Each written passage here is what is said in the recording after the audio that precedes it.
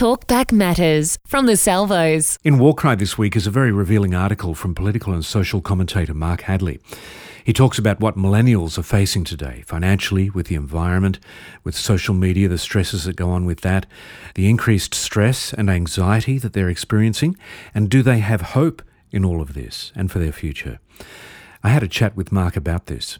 You see, millennials are facing a situation in which, economically speaking, they're facing the scariest financial future since the Great Depression. And that's not just my opinion. I mean, that is actually the Huffington Post's senior enterprise reporter, Michael Hobbs, saying that they've never faced financial situations like this since generations back. And then likewise, they're facing an economic problem which is certainly not of their making. Both the economic and the environmental problem are not of their making. They're looking at a planet where they're growing up and people are seriously considering things like air quality. Can you breathe in this city? I mean, Chris, this is so foreign to us when we were growing up. No one ever thought about the air except to say that, the seaside smells a little nicer. But, otherwise you weren't going outside and wondering whether or not the pollution levels were going to be causing you serious harm. Unless you lived in Los Angeles. Unless you lived in and that itself, the exception proved the rule. That there were one or two cities out there that everyone knew was particularly bad.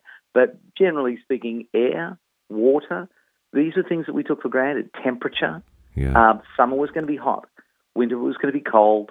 The rains would come in autumn, they'd come again in spring.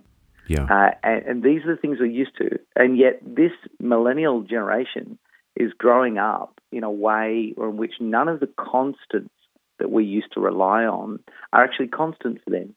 In fact, quite the opposite. They're being told that, environmentally speaking, it's going to be worse and worse.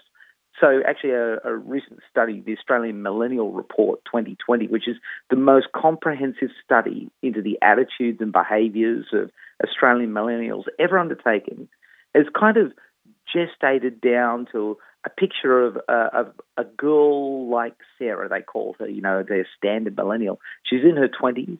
She's been watching the politics go round and round and round on the environment. She has no particular faith that anybody is going to solve anything. And yet at the same time, she's doing absolutely everything she can to look after the environment with no real hope that actually it's going to get better. So economics, environmentally, millennials are in a very negative position, which is just unusual, when we think of a generation that should be growing up with so much hope, inspired both by learning and technology and opportunity. At the same time, they're growing up quite hopeless.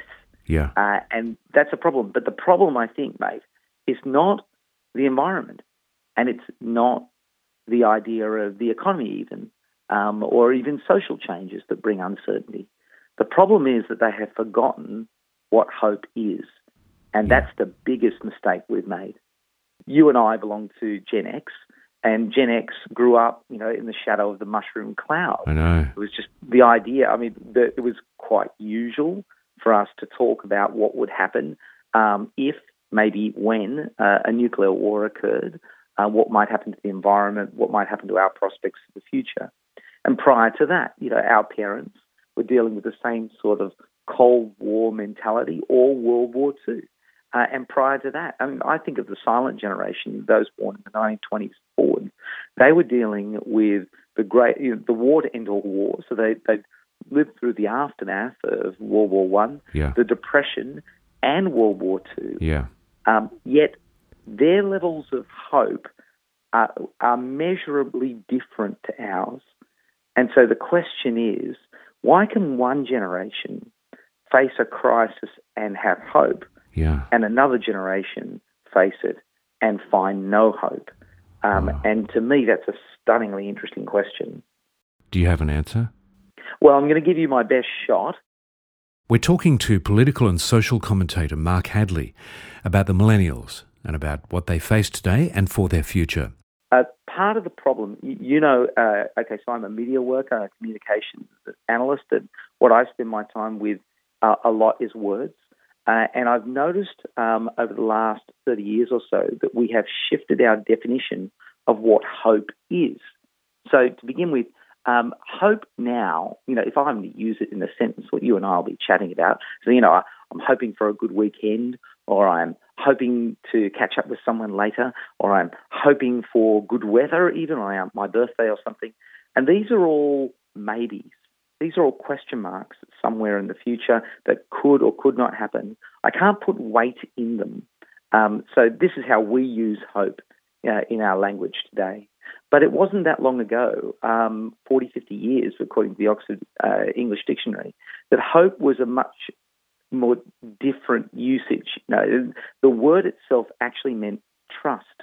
Now, you might think this is a little thing, but when you trust something, you actually have a trust in something. Okay, there's a solid connection to your hope. When we use hope now, it's quite ephemeral. But when hope was being used, by previous generations, they were hoping in something. They had a strong trust in something. Yeah. So the Bible uses this a lot. We hope in Christ. It's not like that we hope that Christ exists. We hope that our hope is firm and solid because it's built on what Christ has done. We hope in the grace of God. It's not that we hope God will be gracious. It's that we know God is gracious and we can rest our hope in that. Yes. Now, the generations we're currently dealing with are the ones who have grown up and lived through a total immersion in post-modern society.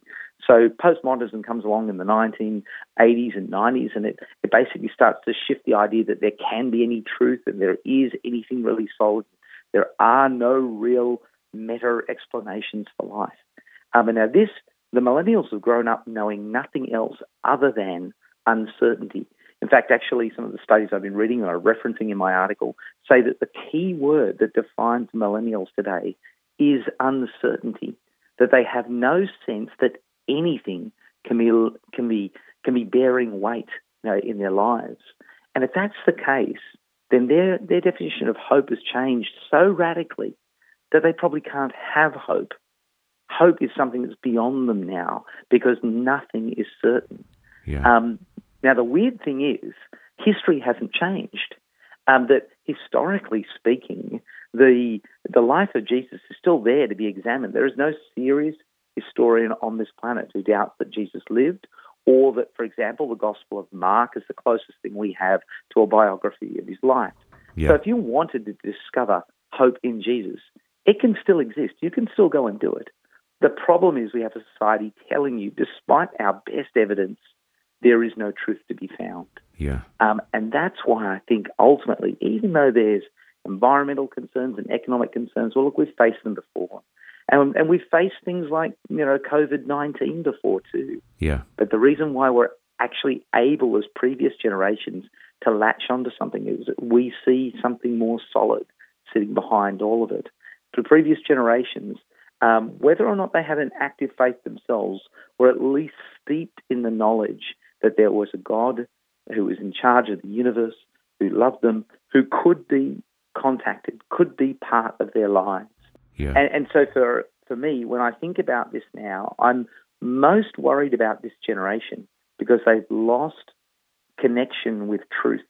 They've lost connection with certainty, and that's why they struggle with hope. That's political and social commentator Mark Hadley. You can read his incredible article called How to Grow Hope in full in this week's War Cry magazine. Get one from your local Salvos Corps or Salvos store.